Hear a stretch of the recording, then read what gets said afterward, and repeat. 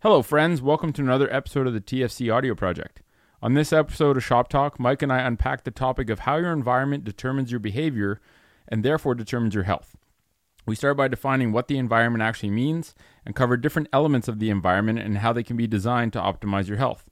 We mention people in the blue zones and how they don't ever have to pursue or chase health because it really just naturally happens based on their environment and the fact that their environment reflects what our bodies are actually adapted for. Really enjoyed recording this episode with Mike, and I hope you find the information useful. This episode of the podcast is sponsored by the TFC Foot Nerd program. This program is our effort to change the way the next generation of health professionals are trained by leveraging collective knowledge and creating a constantly evolving curriculum of science-based information to keep our community informed and able to help others. People who've completed the program are then given the opportunity to teach seminars and workshops so that we can meet the demand and spread the message. For more information, visit thefootcollective.com and click on the Foot Nerd Program tab. This episode is also brought to you by the Roasters Pack. Our team at TFC headquarters are big fans of coffee, and this Canadian company provides a unique subscription service that delivers you 3 great coffees to your door each month and gives you the story behind the craft roasters that they come from. Check out theroasterspack.com and use the code FOOT at checkout, and you'll get $7 off your first month of any subscription, which starts at $27 a month, all in, including shipping and taxes, so it ends up being less than $1 a cup, even without the discount. Last but not least, this episode is also sponsored by our travel partner, Nanook Protective Hard Cases, which we use to transport gear to and from seminars and workshops. They make super high quality cases that keep your electronics safe during travel, and you can check out their stuff at nanook.com, Nanuk.com. That's it for sponsors. Let's dig into this episode. Hope you enjoy. It's the TFC Audio Project. It's a collective effort. Help people understand their bodies, starting at the feet are the gateway for people to see that there's an issue. You know, a foot conversation is always a whole body conversation.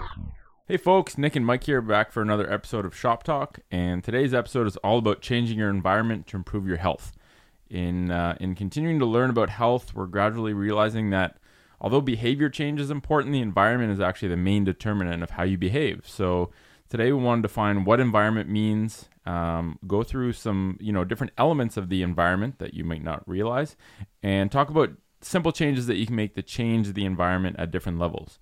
And at the end, we'll also talk about epigenetics, which is how the environment affects your actual genetics, your actual genes. So maybe a good place to start with is the fact that environment is a super broad term. And before I started researching this, it didn't really mean much contextually to me. Like, the environment shapes your health, but it's like, what does environment actually mean? And there's a lot of different layers. So we'll go down those today. And I think you looked up a couple of definitions of environment. Yeah, so we're not talking about like just what people think of as like nature. The definitions I came across were the surroundings or conditions in which a person, animal, or plant lives and operates. The other one was the circumstances, objects, or conditions by which one is surrounded. So it can do with basically any conditions, surroundings, circumstances, objects, just anything that influences you. And how you operate, or your being, your well-being, or just your being. So the environment includes, as we'll talk about later, the clothing you wear, what you eat, your home, your workplace, the school environment, and even the people that you surround yourself with. Like, these are all different elements of your, whether it be physical or social environment. And also, your we talked climate, about before. Yeah, your climate. Temperature. Very true. All of these are the things that we just take for granted, but that are actually shaping us. Our proximity to healthy versus unhealthy foods, our proximity or our ability to connect with others, our friendships. Mm-hmm. So it's really pretty much everything, and we'll relate that at the end, how it's connected to the epigenetics, like you said. And we, one of the modules of the curriculum and one of the elements we're going to put into the seminar is behavior change and how to help people understand how to change their behavior. But almost what I'm realizing now is it's way less important to focus on behavior and way more important to focus on the environment, because that is literally what determines chiefly the behaviors people make. So I think they're both important, but in terms of order of importance, I think the environment is more important. So that's what today is all about. And I think, your environment shapes your behaviors. So instead of relying on willpower or motivation, it's really about, the environment is the system that allows you to reach your goals. So it's all fine and well to say, I want to eat healthier.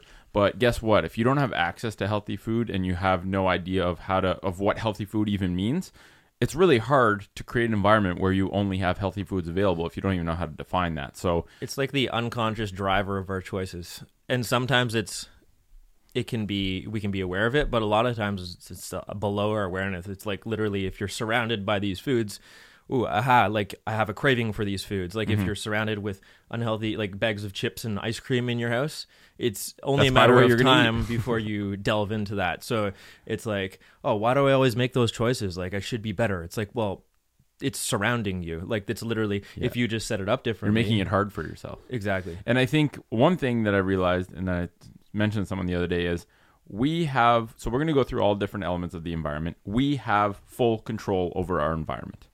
Our environment is what shapes our health. We have through deduction. Well, for some people it's harder. Some parts of our environment, but chiefly we have full control. We have most control over our environment. There's very few things in our environment that we can't change. Some things are going to be more difficult to change than others. But if you have control over your environment and your environment shapes your health, by deduction, you have full control over your health. And I think that's important for people to understand that you might have different circumstances than other people, but you can change a lot of things if you just understand what changes you need to make. And that's really what today's about. What changes can you make, starting small, in different elements of the environment to essentially engineer a system of health so that you become healthy without even trying. And it's all like, I think, a scale, right? I think I was just thinking about what you just said is like you have full control, and I was like, wait, well, if you live in a city and you're surrounded by like car exhaust and like potential for toxins and all, well, how much control do you have over that? You do, exactly. So you do have the ability to literally move, like, so that's where it's a scale. So can you, and we'll talk about maybe the balance there. It's like you could move to like your remote island and start living like a tribesman. Now, like, but you don't have to go that far. No, exactly. But I'm saying, like, just as a thought experiment, like that would be how you maximize what we're talking about. But that's not feasible for most people. So how can we make some sort of balance where you can control kind of most aspects of it, and even micro aspects? Healthy. Tony Riddle talks about how he's an urbanite living a natural lifestyle, and he talks about, okay, you got to take the tube or the train. Well, guess what? Instead of sitting, you can stand, you can hang.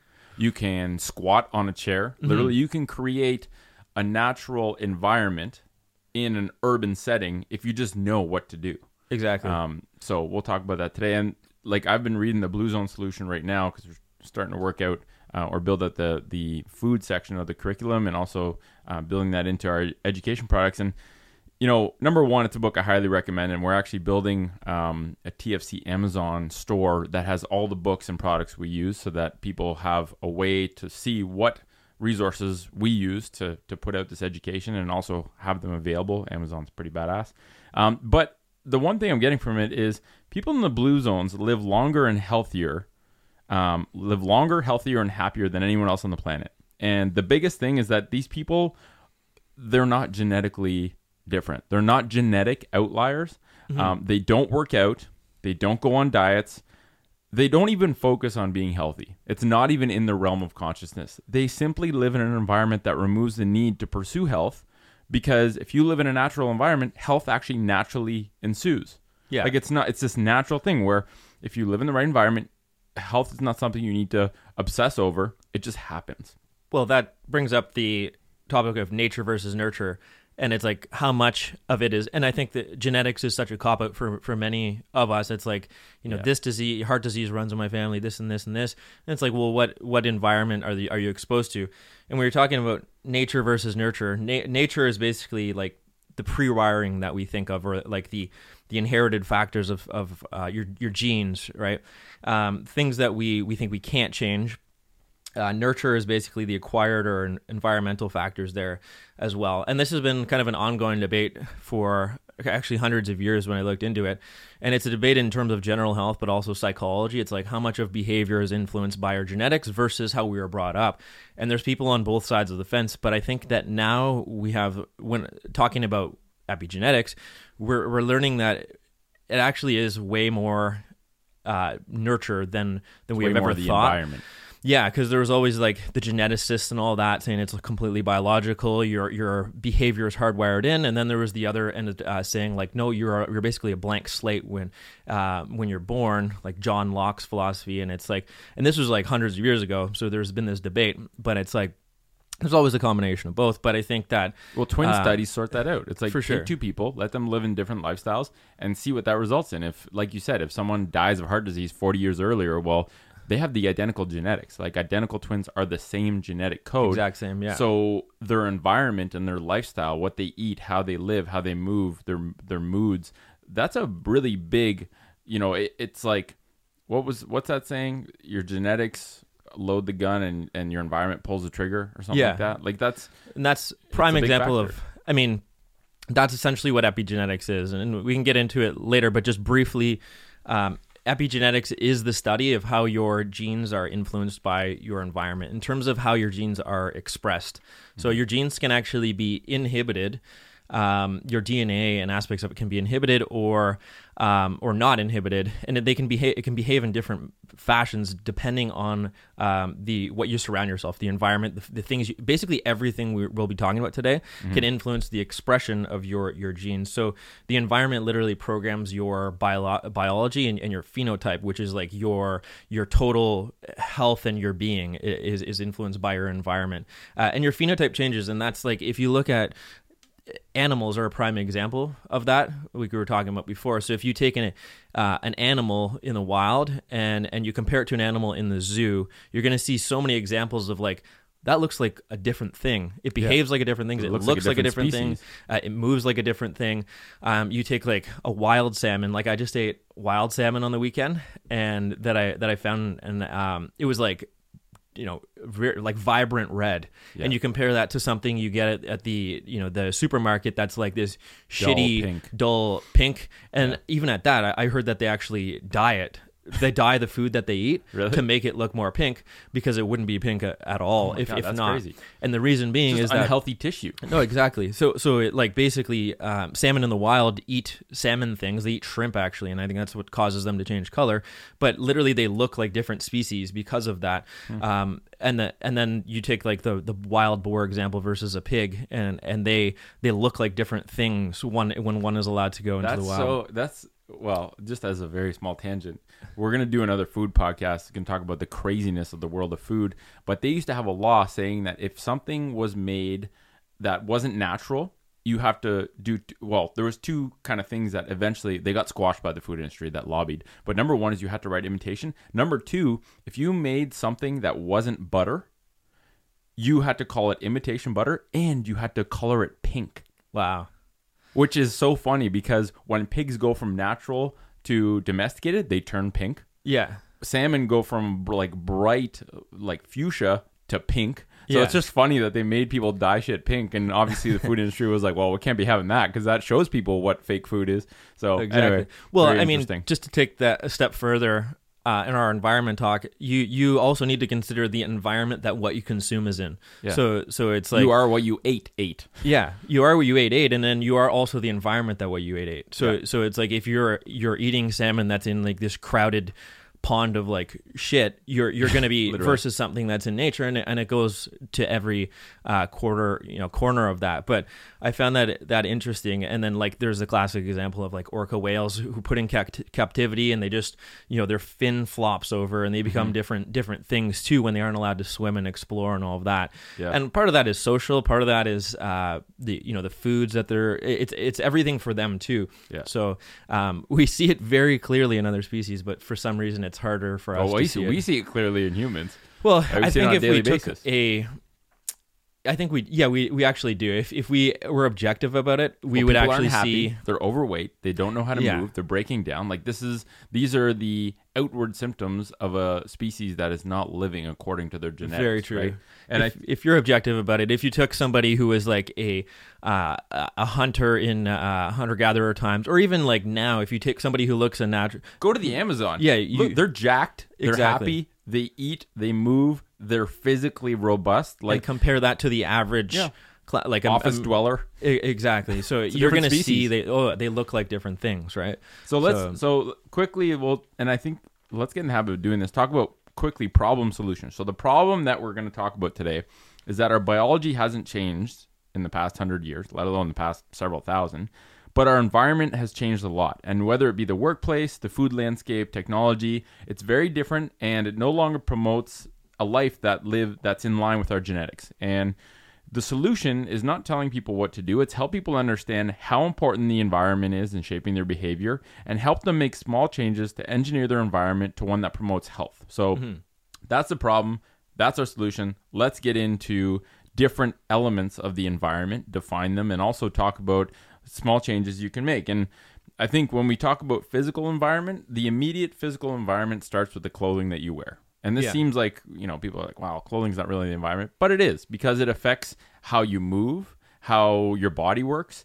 And, when you look at clothing, humans used to wear clothing for functional reasons. How your body feels even? How your body feels, exactly. Or the likelihood of you getting into certain positions, doing certain movements.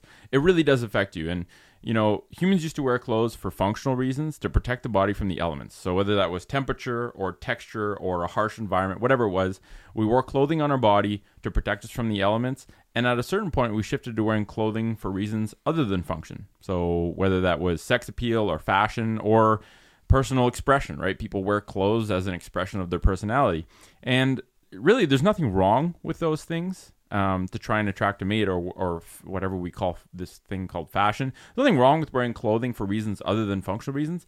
The problem happens when you start to wear clothing for reasons other than function and it comes at the expense of function. That's really where the problem is. That's where, when your clothing no longer lets you physically function like a human's supposed to, your physical environment called clothing has turned into a problem. And as a foot collector, we can start with feet. Footwear is clothing. It's clothing we originally wore on our feet to protect them from the environment, but now footwear has become something that doesn't let your foot articulate like it's supposed to, that damages your foot and deforms it long term.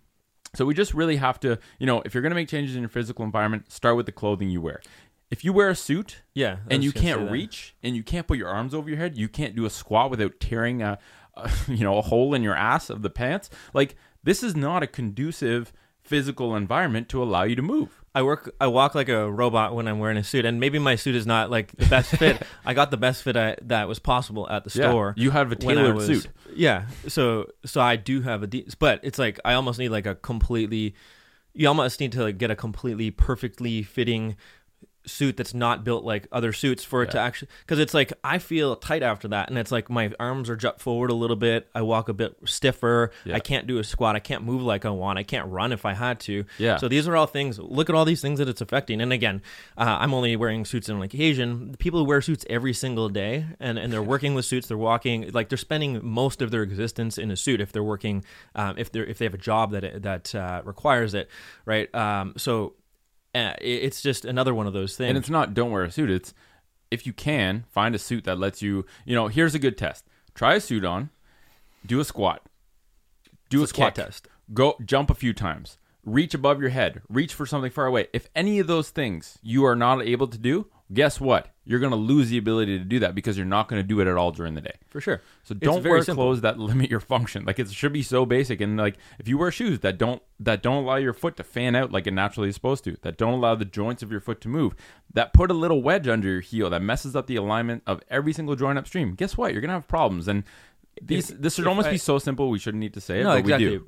But people laugh at it. Like, I actually do the squat test when I try on a pair of... Me too. I get tripped for it all the time. When I try on a pair of pants at the store, like I'll go into the change room and can I bottom out a squat in these pants? And if the answer is no, how many pants have you torn? I haven't torn. I just go slow. I don't dive bomb, but because but yeah, if I can't bottom out a squat, there's no way I'm getting the pants. Yeah, it's just Lulu, make a good suit. Because you can still. I found really nice pants that I can bottom out squats in, and they look nice, and they're exactly what I want, and they feel better, and they allow me to do more. Yeah. So why would I not get that? Yeah, exactly. It's just weird. So your physical environment starts with the clothing you wear, which includes the footwear and also the clothing upstream that you wear.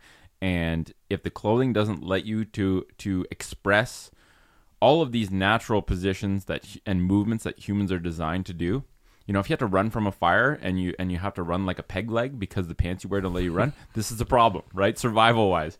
And then like women, I feel for you. You know, I know you want to wear your heels, but if you can't even walk like a human, how are you supposed to run if there's some sort of danger? Like, this is not a smart move, right? You can take off the shoes, but it's also like, let's find a compromise that of some, and obviously the future of clothing and footwear.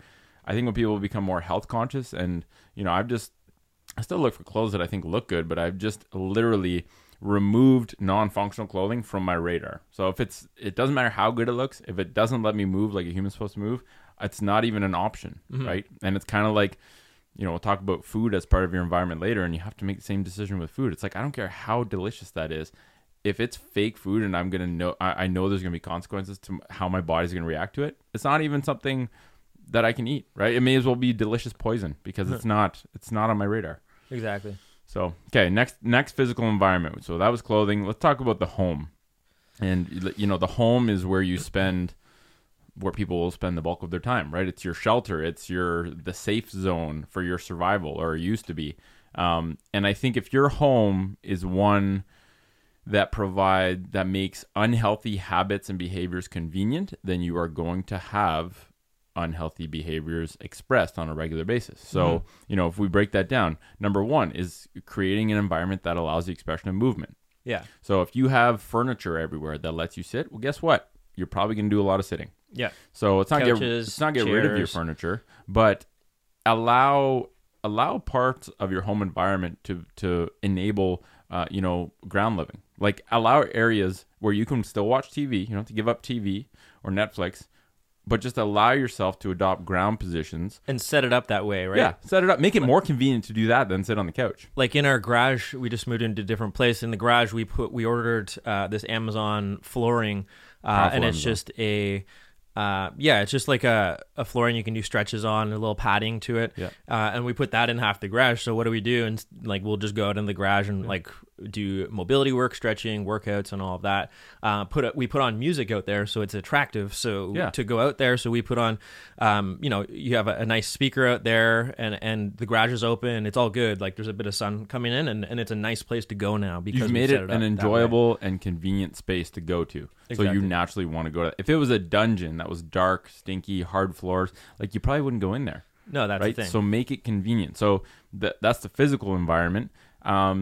You know, even food is part of your home environment. If we talked about this before, if all you have is shit food, fake food-like products hanging around your house, well, guess what? That's where you're going to eat. Exactly. There's also the things like you said, lighting. Do you have like natural light versus artificial light? Yep. Are you living in some like really like dungeon-like place that maybe you should try to get out from more? The temperature. And then also the microenvironment of your bedroom. We've talked about that in the sleep podcast. But is it conducive to actually sleeping? So is it set up in the way where you have, you know, a big TV screen and light came in, or can you set it up better too? So I think those are other. Can it be cold? Temperature. Yep. Right. All that kind of stuff. And even, you know, well, my brother Dan is a home designer, and he said something interesting the other day. He said that if you live in a home where during the day, during daylight hours, you have to turn on lights or use a lot of lights, that home was not designed in a way that's conducive to allowing natural light to percolate into the home, right? Like, when he designs a house, I think anytime you look at what someone does and you look at it at the superficial level, you don't understand the complexities. But, you know, when he was talking about, when you design a house, you make sure there's windows at all different angles, so that it doesn't matter what time of day it is, the natural sunlight allows your house to be lit up, whether that's a certain corridor or a certain angle. And it was just very interesting. I was like, yeah, that makes sense. You know, natural light naturally makes people healthier, is a better form of light.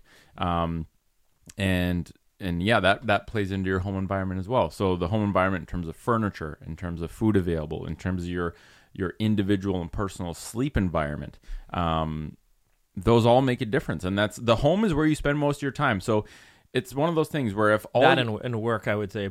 And I was talking to Liv about this the other day when it comes to food. I think that, you know, we look at food and we're like, you know, where we live, we've done this thing where we just walk to the grocery store. It's a 10-minute walk. So we just, instead of driving, we never drive to the grocery store anymore. We just walk there. And basically it makes you walk to get fresh vegetables every day, similar to what you would be doing in a natural culture. And you look at, okay, you know, Bezos, Amazon just bought Whole Foods. It's not going to be long before you can get your groceries delivered. And I always looked at that as like a bad thing, where it's just another convenience and comfort. But what I realized is when I go into the grocery store, grocery stores have turned into this basically trap, where when you walk in there, you can walk in with the best intentions in the world. Guess what? It's engineered to trap. As soon as you walk into the grocery store I go to, the biggest thing right beside the carts where you have to pass by when you walk in is crap. It's crackers, it's candies, it's cookies. And guess what? A lot of people just tap one of those into their cart because it's there. Exactly. If you're able to order food to get delivered to your home, you don't have any of those temptations. True. Right? Like what we're going to do eventually is when we get into food is we're going to create a list with Amazon or with whoever. I don't know. Amazon's not really delivering mainstream groceries yet. But when they do, because it's only a matter of time, create a list where people can go and basically click on a recipe and click on add recipe elements to my cart. And then all of those ingredients get added to your cart. You're not having to walk by Ritz crackers and cookies, and basically it gets delivered the next day. And then also give people a video they can watch to show them why the ingredients were selected and also how to cook it, right? Like make cooking delicious, healthy food so convenient that playing into this human desire for comfort and convenience guides you to eating better stuff. Well, that's going to be interesting. Like continuing on the concept of food, like you just said, the grocery store itself is designed in a way where you do have healthy foods in it, but you also don't. The other thing you could say is that like not only grocery stores, but things like fast food restaurants or restaurants in general, like in the vicinity of your house, that would that's make your environment. That is part of your environment. And if you live in an area with all these things around, you're more likely to, to indulge in them. And then the other thing would be like, do you if you have access to a farmer's market or things like that, that would be a great habit to get into, because generally it's going to select for healthy, natural foods at a farmer's market, and those are becoming more popular, at least where we live too, which is kind of cool to see. I in agree. different You areas. see them everywhere now. It's very cool. And there's this food principle that I was trying to keep in mind. The closer you can get to buying your food from the person that grew it or cultivated it, the better it's going to be for you. And if you're buying it directly from the farmer that grows it and can interact with that person, you have a whole different level of appreciation for the food that you're about to eat, because you literally spoke to the dude that's that whose sweat goes into actually creating and working to grow that food. And that's a different relationship than a supermarket. Exactly. So. Now, one more thing on food, like if we've been talking about food as part of your external environment, so food as something that surrounds us and it kind of drives our choices on what to consume. But you can also kind of flip it and look at our body as having an internal environment, and food affects both ends, the externally and internally. So it's basically what we bathe our cells in, and how our body functions at a cellular and internal level. So it's like, once you consume the food, that makes your internal environment, and then that plays back into that concept of epigenetics we've been talking about, how your genes are expressed, how your physiology is expressed, and how you are shaped, your whole body and your phenotype in general. So you can look at it both ways, and I think that concept of internal environment you can look at with other aspects, like the toxins you're exposed to and all of the conditions that create this unhealthy like soup within you that is actually bathing your cells and expressing your health according to like what that internal environment's like. So, and like you said, like if we want to get really into the specifics, well, we won't get too deep in the weeds here, but the paint, like my brother just had a baby and they went and created a nursery for him, and he looked into paints and he's like, when he actually he was basically like, I'm going to make this the healthiest place in our entire house, because if a baby that's growing, the environment's very important and you want to make sure it's healthy. So he went all out. He looked into the paints, and the more he looked into paints, the more he realized, holy shit, most paints have a shitload of chemicals. They're not very good. So he paid 3 times as much, but he bought a paint that has 0 chemicals or I can't remember, VO2s or something like that. It was some name for a chemical that pretty much every paint has, VOCs, I think.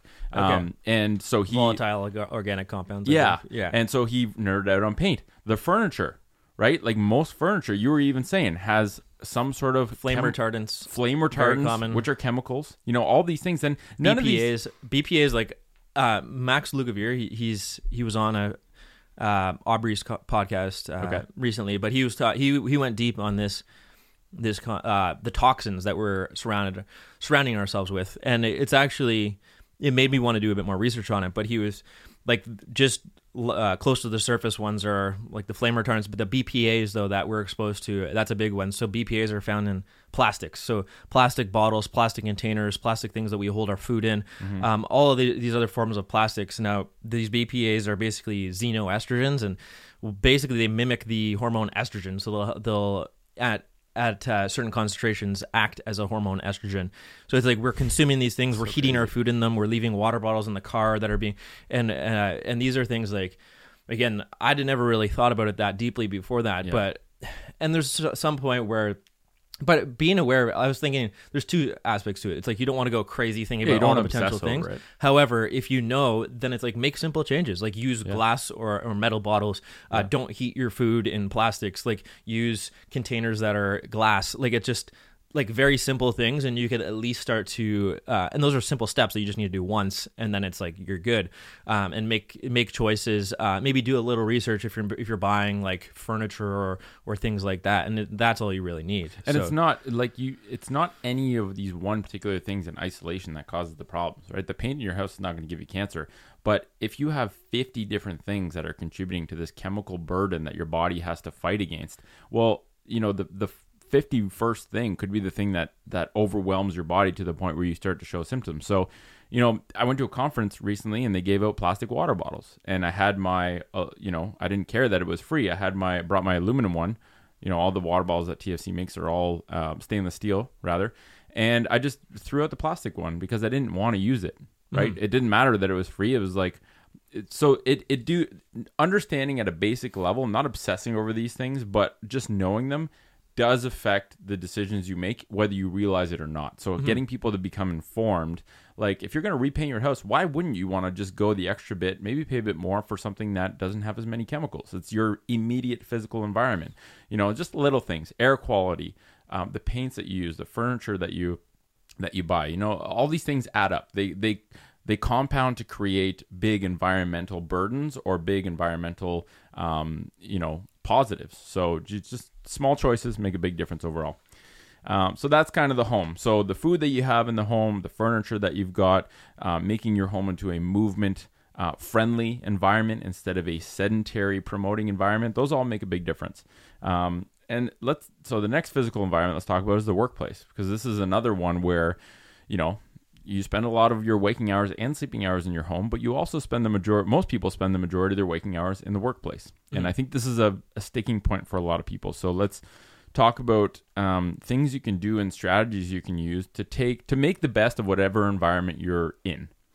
And I think a lot of people feel stuck with their physical environment at work, saying, oh, you know, my boss won't get me a standing workstation. It's like, no one can force you to adopt unhealthy behaviors. No one can stop you from standing at work. They can make it difficult for you to get some sort of furniture that makes it convenient to stand. But guess what? You're in full control over the positions you put yourself in during the day. You're in full control over how much movement you do, over what you put in your mouth. It can be harder. I'm not saying if you work in a place and within 1 mile there is 6 fast food restaurants and no real food places, guess what? It's harder for you to have a good food environment at work, but it's not impossible, because guess what? You can go and buy food and bring it to work instead of taking the easy route and going to buy food. So let's just unpack this a little bit. For sure. So I think, yeah, you mentioned just like your desk setup is something immediate that you can change. Yeah. I would say your habits at lunch are another one. So not only the food you eat, but what do you do at lunch? Can you get actually outside into a natural environment at lunch? Can you take a walk? Vitamin D. Can you get some sunlight? Can you get some fresh air? These are all parts of the environment as well. So I think those are some main ones. Water, hydration. Make sure that you know where the closest source of good water is, and make sure that you're consuming water regularly, right? Like if every time you pee, your pee is really, really dark yellow, you're not hydrating enough. Your pee should be relatively clear. And if you're not going to the bathroom multiple times a day to pee, maybe you're not consuming enough water. Water is a really powerful tool to flush out toxins and flush things out of your body that your body shouldn't have in it. And if you're not drinking water, you don't have a way to. Do you just swallow extra loud there? No, I just unconsciously took a sip of water and I realized right after you were saying that. So yeah, food, and then snacks. Like bring snacks with you. Bring nuts. Bring things that grow directly out of the ground, because then you know that it's real food, right? I think this whole thing with food is, and we can talk about food at the end a little bit more, but food is actually really simple. It's less about telling people more stuff about food and more about basically digging out all the bullshit complexity that's been layered on top of food to confuse people with this age of nutritionism, where we talk more about nutrients than we do about food. And food is actually so simple. It's like the most basic things, most basic drive and pillar of health that humans need to do, that, 50 years ago, you didn't need an expert to tell you what to eat. And now people are convinced that they need to know every friggin' macronutrient or vitamin in food to know whether to eat it or not. And it's like, it's just gotten so messy. And I think clearing up that space is going to be really fun and also very powerful. But it all comes back to what are you surrounded with? And then that dictates some of the choices that you make. And create your environment. If you're surrounded with shitty food, well, guess what? You just have to take the responsibility to create your own food environment by bringing stuff with you. And then even like the mental environment in the workplace, I think is another big one. I was just going to bring that up. I think that we downplay these, you could call it the mental or like psychological environment, or the even, that has ties to the social environment, but that also applies to elsewhere. But I think just how do you feel? Is there a toxic culture in your workplace, or do you have good connections with people?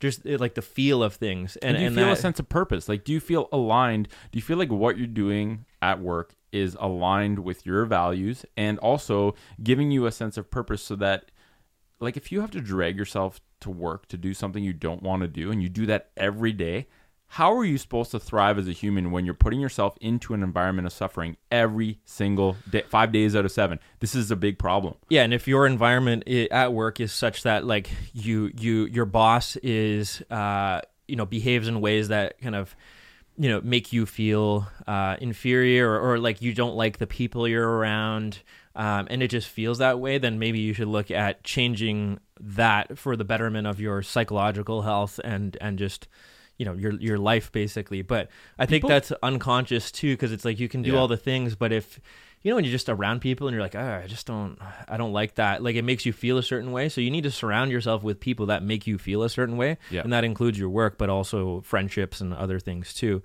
I agree. I think it's so easy for people to feel trapped, and it's like having conversations with people about, okay, you hate what you do for work. Every time we talk about your work, you just complain. So let's figure out, what do you actually like to do? I don't even think most people have asked themselves the questions of, what do I enjoy doing? Mm-hmm. And when they ask themselves that, it's like, okay, this is what I love to do. This is what I'm doing every day.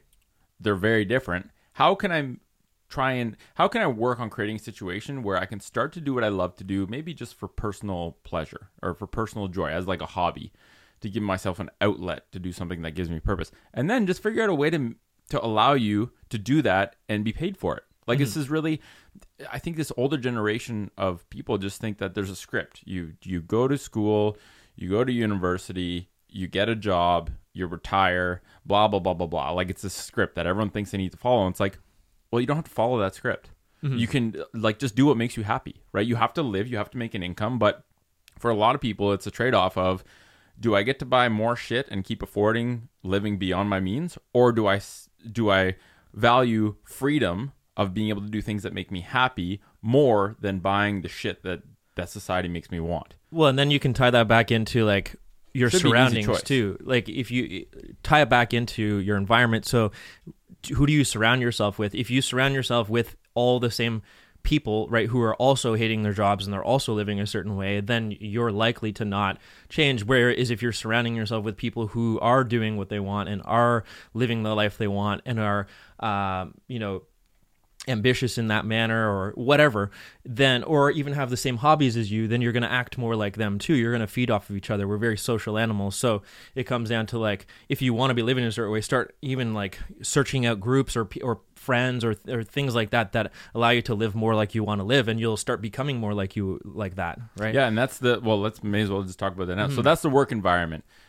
make sure that you have access to good food, that you have a physical environment that allows that's movement promoting instead of promoting sedentary behavior.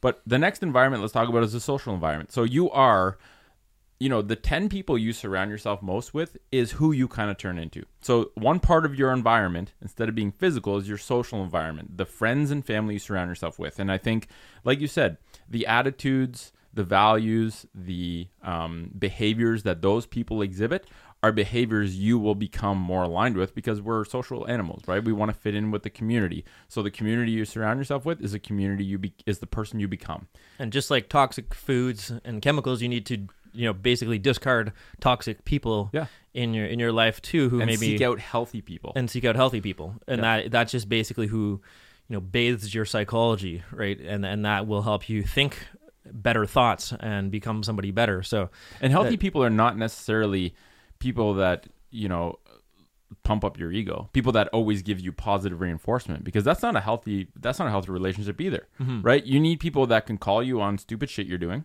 that if you're getting overweight aren't afraid to say, hey, you're not looking very healthy, like what can I do to help you be healthier, right? When you're succeeding or having success, people that will not be jealous of that success, but will be like, oh, that's so awesome. Good job, keep going, blah, blah, blah. Like it's really having a close personal inner circle of people that are constructive to help you reconnect with health, whether that's the food you eat. I think living with Olivia loves making food and eats really healthy food. I think my health is so much better because, living with someone that shares similar values in terms of foods. That's another, exactly. Or that's open to growing, right? If you eat crap food and the person you live with, you have the conversation, be like, do you want to feel better? Let's hold each other accountable to, when I go for the cookie aisle in the grocery store, just tell me, nah, we're not doing that. Like have an accountability partner. Exactly. And that's your social environment. Like if you're somebody who goes out and drinks every weekend heavily, you're going to surround yourself with people who also do that. Exactly. It's like every other aspect is dependent on that too. So I think that's big. Yeah. Your social environment's huge. I think that's, but like, it's harder to quantify that because it's more abstract, but in future, maybe we can do a podcast just on your social environment. And cause it's not easy, right? If you have, like, especially with family, if you have a family member that is not a very healthy person to be around, you can't just discard that person, right? No. You might get to a point where that's the only option you have, but I think there's a lot to be said about trying to find ways to create unhealthy relationships, or helping. Say you have a family member that's really unhealthy and they're in the behaviors that they exhibit. How do you help that person coming from a place of, I care about you, so I want to talk about this, instead of just being like, oh, why are you eating those chips again, bro? Like it's really, it's using language to build trust, and also coming from the perspective that I want to help you. This is why I'm saying this. I'm not saying this just to shit on you or to chirp you. So anyway, we can address that again in the future, but I think the next one, right after the physical environment of the workplace, is the physical environment of schools. Because let's be real, schools are the equivalent of the workplace for children. It's the place where they spend the bulk of their waking hours, and it's the single largest environmental force that shapes their development. So I think this is, two big elements are movement promoting and access to real food. Because I think these are two things that are completely missing. And all that comes to the main point of, like, is it a place that's conducive to learning, which is its goal. The goal is to learn. Sure. And right now they're set up in ways that aren't conducive to learning, right? With lack of, good quality foods and nutrients, lack of movement, the way we set up their desks, the way we structure their classes. And, we won't go into what they're actually teaching, because that's a whole other can of worms, but that's part of it. But like, the environment is part of what they teach. If all you do is make real food available, it's pretty easy to talk about food when you're actually doing what you're supposed to be doing. This is why we're serving this food, right? Like, what the hell happened to home ec? What the hell happened to, I saw this documentary, I think it was Jamie Oliver, where he went to these younger kids and basically brought 10 vegetables. They couldn't name most of the vegetables. It was hilarious, the names that they said, because they were such random things, but like, it's a problem when the bulk of our diet should be vegetables. Like, the majority of what you eat should be vegetables. If you can't even name those vegetables and you don't even know what they are, how the hell are you supposed to buy them or know that that's what you're supposed to be eating, right? So, like, even just identifying vegetables and saying, this is an onion, eat a piece of the onion. This is what it tastes like. This is how you can use it. And this is what it's good for. These are some of the cool things that onions have that are good for humans. Like that, a 10-year-old can learn that easily. Why aren't we teaching it? Why aren't we teaching basic food preparation? Like this, what other skill in life is more important than making sure that the stuff you put in your mouth that is a big determinant of your health is actually real food that's conducive to health? I don't know if there's much more, like algebra is not more important than that. No. And so teaching concepts that actually allow you to be healthy in an environment that also is conducive to your health and feels less like a prison almost, because I think a lot of them just feel they operate like prisons and feel like prisons a little bit because... And you don't know it when you're there, right? Like a fish that's in water doesn't even know what water is. Kids that are in school, and we talk about, the environment of your home and what's around you in terms of food. Well, guess what? We're trapping kids in this environment. So why don't we make it so that it's, if they're going to be stuck in this environment, let's make it a good one so that when you send your kids to school, they're basically being healthy, right? Like I remember almost every school that I've ever gone to, you could easily go and buy candy, could easily go and buy fries. You couldn't go and buy so much crazy. In high school. I was just thinking about that last night. I just ate. Oh yeah, I don't know how many. Jack's was within yeah, walking there was distance. a good pizza spot, so I would just like multiple times per week at lunch. And I think like pretty much everybody in the school did. It was like the place to go. Yeah, if you go crush 3 slices of pizza and you go to civics and careers, that's already boring. You're going to fall asleep. Yeah, it's just how biology works. Pizza and a Coke. Like that was like a crazy staple of the diet. So if we make, if you make real food options available, like just why would you make anything but real food available to kids? They're not of a mental awareness that they can make food choices or should be making food choices. They're, we know what humans are engineered to want: high fat, high sugar, high calorie dense, calorie dense foods. So obviously if you have fries there, they're going to eat them and buy them. Yeah, it's pretty simple. Make real food available to kids. Make it delicious. Can't taste like crap, but I think the physical element of let kids move more at school, the food element of make real food available to children because, they're growing. This is a very important point of their life and their development. And also start to provide education on those two topics. Provide education about movement. Provide education about food, because these basic pillars are like super important. And we're just not, kids don't leave high school with an education on that. They leave being unhealthy and knowing nothing about those two topics, which are, I don't know if there's anything more fundamental than learning about those two things. So, physical environment, next element, locomotion and transportation. And I think these two, it's almost like these two things are mutually exclusive. So what we mean by that is, number one, your physical environment around your home, turn that into, turn walking into an opportunity for just self-reflection. I think that's important because everyone has access to go for a walk.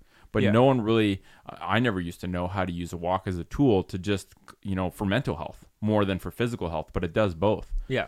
So I think locomotion and trying to bias your physical environment, whether that's at the workplace. Like, here's an example. I had a patient do this once. He's like, I got to drive to work every day, but I realized that if I park 10 minutes away from my workplace, guess what? I got to walk 10 minutes twice a day. Exactly. So he just decided to engineer his environment so that he walked. And so there's two aspects to it. Like, you want to set up your home, work, all of these other things in ways that are conducive to your health, but you also just want to like take advantage of our actual natural environment as much as you can. Yeah. So that might mean like going to, and you can do it at a small scale, medium scale, large scale. The small scale might be like there's a path in your work, go on the path, or there's a little like forest near your work or whatever. Go to a park at lunch, something like that. Get around trees, get into the natural environment. Medium might be go for a long hike on the weekend, go away for a weekend somewhere in nature. So we're taking advantage of our actual natural habitat. Mm-hmm. And then you could do longer forms of that and traveling to places specifically for the purpose of, instead of going to an all-inclusive place, go to somewhere that allows you to get into these natural habitats and explore them and explore the trees and like move within them and all of that. So I think that's key too.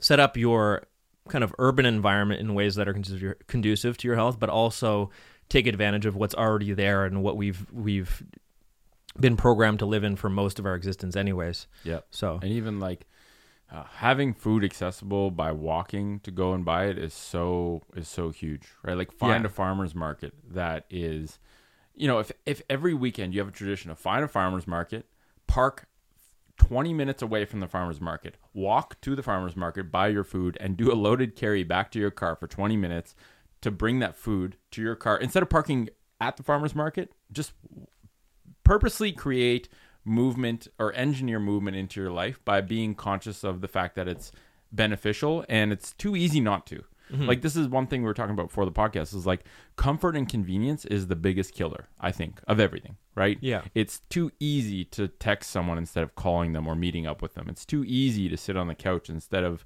sitting on the floor. So we literally have to engineer our environment to make it more convenient and easier to do things that are healthy. And that's where, you know, this whole thing of, which is generally taking that's the conundrum, is it's generally taking the harder road, and not the. But you can engineer the harder road so that it's more convenient to do that than to do. Like, if the couch is really far away from the TV and there's a mat directly in front that you have to walk over to get to the couch, that's a pretty damn good reminder. And if you got bad eyes, well, guess what? You can only see the TV if you're sitting on the floor. So it's like, we just have to. I think it's easy. It's easier for us to help people engineer their environment and give them ideas for that than it is to constantly be nagging at people to do good behaviors. For sure. Because like we said before, good behaviors stem from good environments. Yeah. So we talked about food before, but this is definitely, and you mentioned as well, it's part of both our external and internal environment, right? When the food goes into our mouth, I mean, technically, you know, I listened to a gut podcast the other day, and they were saying that really your gut, your esophagus, your stomach, your intestines, your colon, this is all still part of the external environment until nutrients go through the cell wall into your bloodstream. Well, it's called a microbiome. So it's like its own environment, basically. Environment, yeah. So, but food is part of your physical environment. And I think, you know, the biggest thing we're going to say here, we already talked about food, but there's three powerful principles that I read recently in Defense of Food by Michael Pollan, which is an amazing book. Number one, and these are principles that don't tell you what to eat. They just they're things to consider when you're choosing things to eat. Number one is avoid food products that contain ingredients that are A, unfamiliar, B, unpronounceable, C, more than 5 in number, or D, include high fructose corn syrup.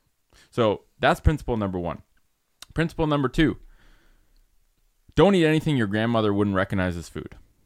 Your grandmother probably recognizes broccoli and bean sprouts and eggs, but she's probably not going to recognize Pop-Tarts, cheesies, you know. And actually, you should probably go great-grandmother, because your grandmother probably is already corrupted with all this nonsense. So don't eat anything your great-grandmother wouldn't recognize as food. And I think the last one is avoid food products that make health claims or that don't rot. Either of those two things, right? Because avocados don't make health claims.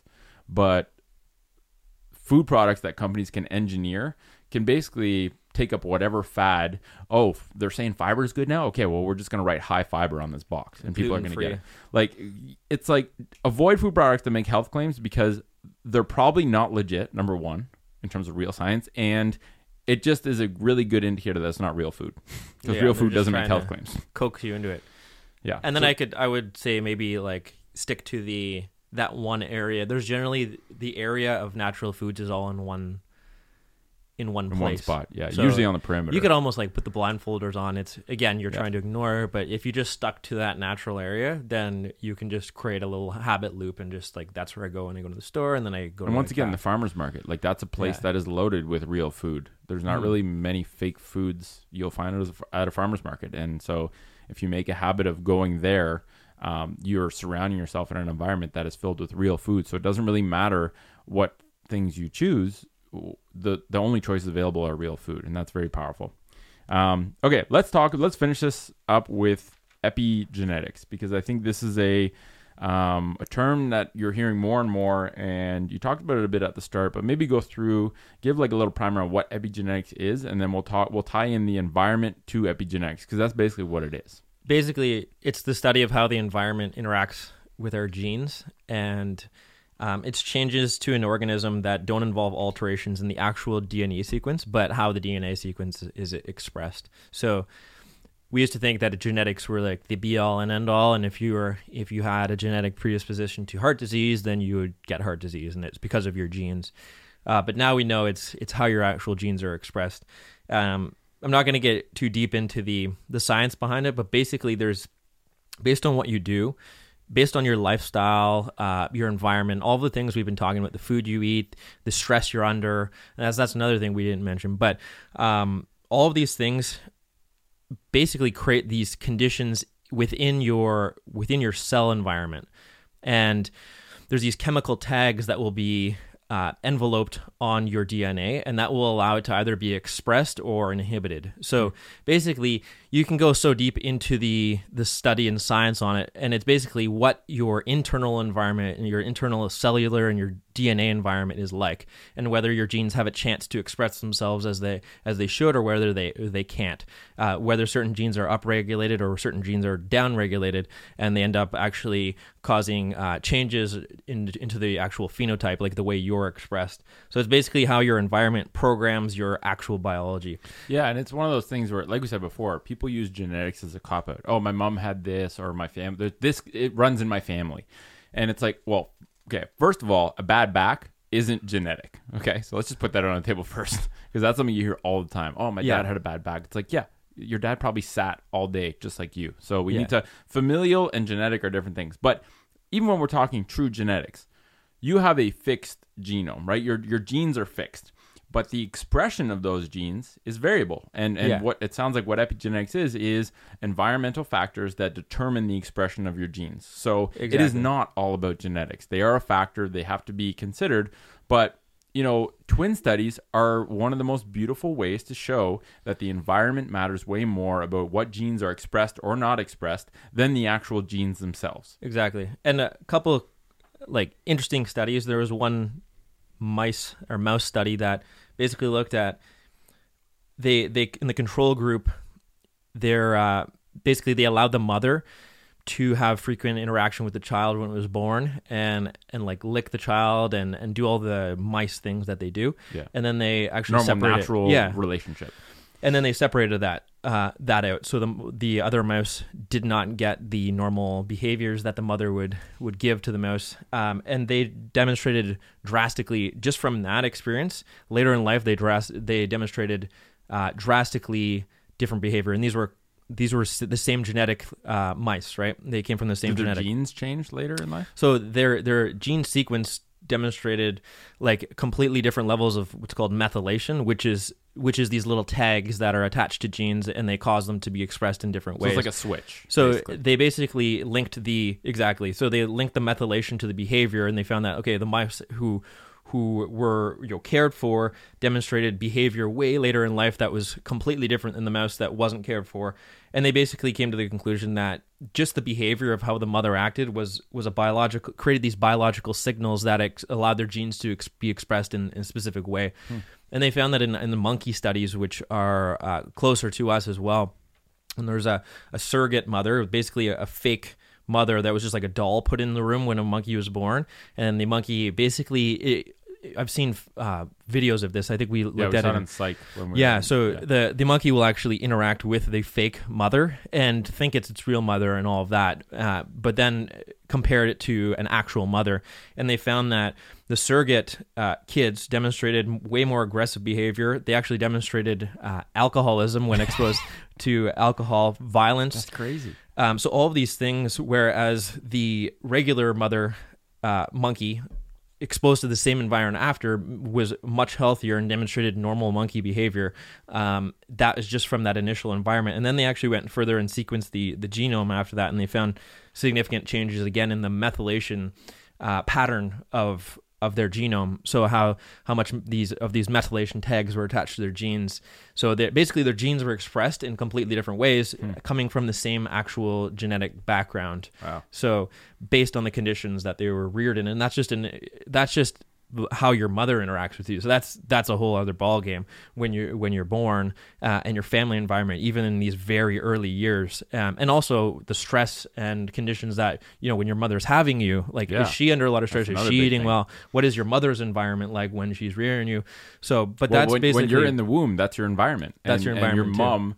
The health state of your mother is the determinant of that inner environment. And Liv talks about this all the time. She's getting into prenatal stuff and pregnancy, and how we really, this whole thing there's a big problem now with people not being able to get pregnant. It's very difficult, and it's because we're not, if you're in optimal health, you will be in optimal fertility. And if you live a unhealthy lifestyle, then your body's not going to be in a good position to want to give birth. And so, this whole thing with people not being able to get pregnant, like this never used to be a problem. It used to be a problem that you got pregnant too much. And now it's like people can't even have a baby. So, this whole thing of... And then there's the whole other aspect of like these autoimmune diseases that are skyrocketing. Autism is skyrocketing.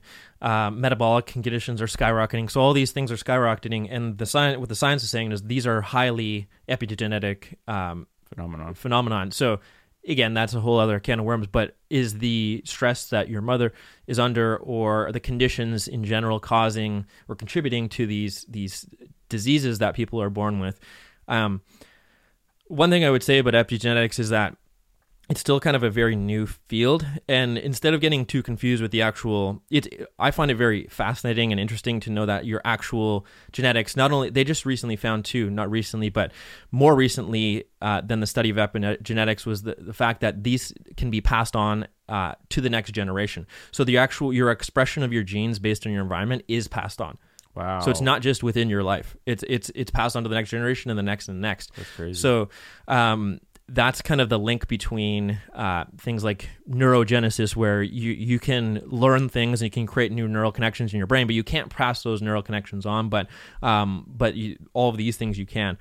And another thing I just noticed is that instead of getting confused with like, oh, is this good for my genes or this and that? It's like basically what the take home from this is the more stressful your environment, or the poorer your environment, the more likely your DNA expression is going to be changed for the worse. So, so you can that's just a general principle. And then the better your environment, the more conducive it is to you expressing your genetics to the best of their capacity. So that's kind of what. So your environment affects your behaviors. Your behaviors express the expression of your genes, and that can be passed on. But it also plays a big role in disease. So at the end of the day, your environment determines your health, I think, is the motto of this whole thing through this kind of cascade.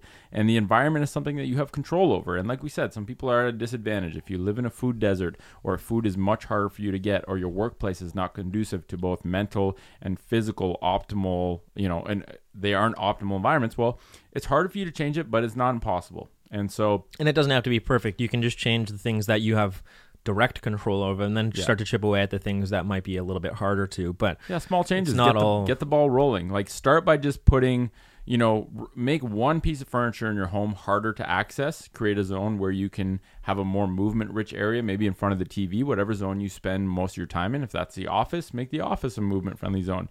And just change the food that's available in your home environment, right? Like, that's an easy one for everyone to change. And I think the limiting element to that for a lot of people is, okay, I want to make better foods available in my home. What are better foods? Like, what do I look for? And that's really kind of the path we're starting to take now with TFC, is working in other pillars of health, and one of them is food. So if someone knows what real food is, what healthful, good food actually looks like or entails, then they have the opportunity to then buy that healthful food and make it available in their home, and weed out all the shitty foods that in their house. And if they're not available, they're not going to be consumed. Your environment determines your behavior. One of those behaviors is eating, and the environment is basically what food you have available in your home or at your workplace or whatever. So anyway, we hope that this clarified things and allowed you to understand that your environment determines your health through the behaviors that it promotes. And you can change your environment, whether it's your clothing or your work environment or your home environment, or your social environment, the people you hang around with. These are all things you can modify and change. And our role is just to make sure you're informed enough to know how to change it in a beneficial direction. So hopefully you enjoyed that podcast, and we'll catch you next week.